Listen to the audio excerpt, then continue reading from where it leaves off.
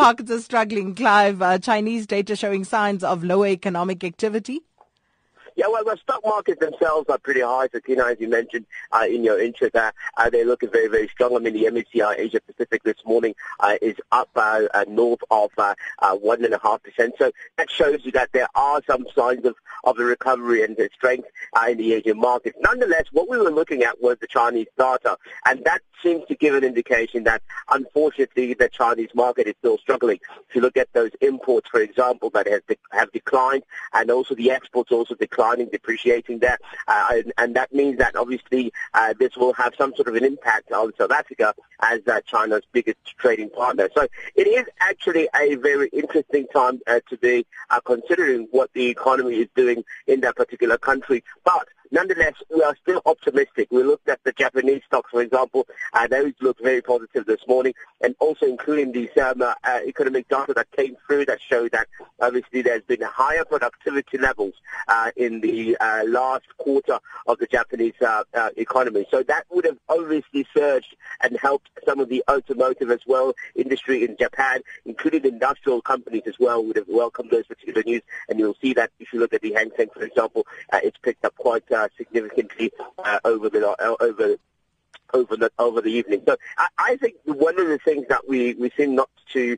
that we grapple with in terms of understanding the Asian market is the fact that their currencies are very diverse, and so depending whether or not you are investing in yen or yuan or any of the Asian market in currencies, as long as the dollar remains at the level that it is, and I'm sure a lot of South Africans are very excited about the rand and how it's been performing, but nonetheless, they are very also pretty much reliant on what happens in their currencies, particularly with the dollar, and they gain when the dollar is strengthened because obviously they rely so much on exports. So that's where we stand at the moment. And I'm hoping for the month, by the way, the Asian markets are a little bit under the blanket. They're not doing as strongly as it looks on a day-to-day basis.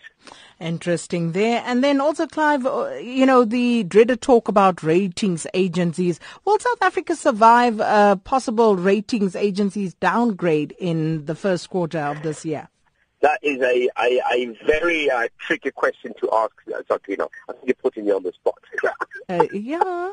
But let me explain. So if you listen to what the President said on January 8th, for example, his projections of the economic growth this year seemingly says that it could be 2.9%.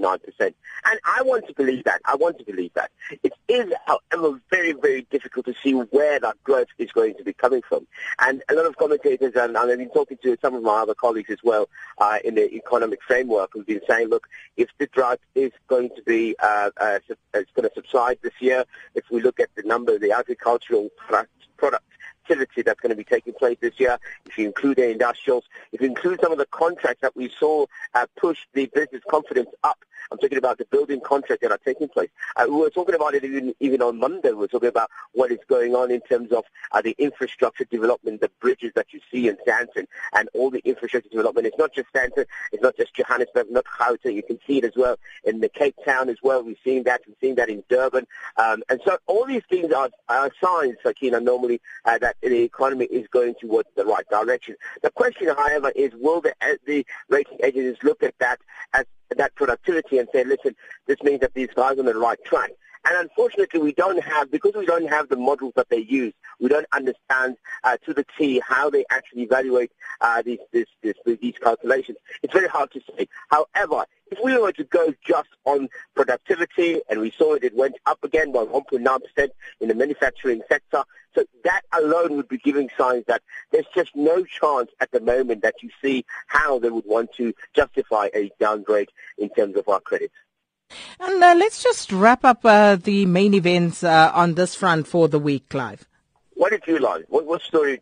Which one did you like? Well, you know what? Never mind what I liked. Let me put the listener question to you from Tabi. Yeah. And Tabi says, please ask your market analyst about the chances of mass withdrawals from ABSA given the 26 billion rand debacle. Remember Andile Mngxitama, Black First, Land First, going to the public protector for that meeting yesterday. And today, Mail and Guardian is leading with ABSA's apartheid debt. The public protector says the state must recover billions from that bank.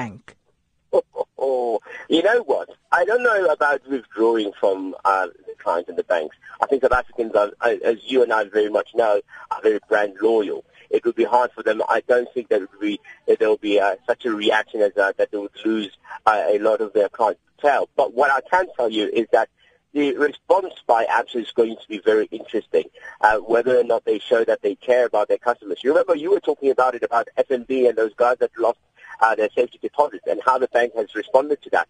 And it seemingly hasn't satisfied a lot of people.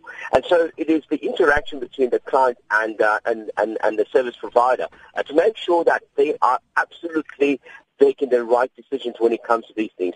If they don't, we're going to have a situation where there's going to be people who are unsatisfied. And so, when you're not satisfied, there's many options.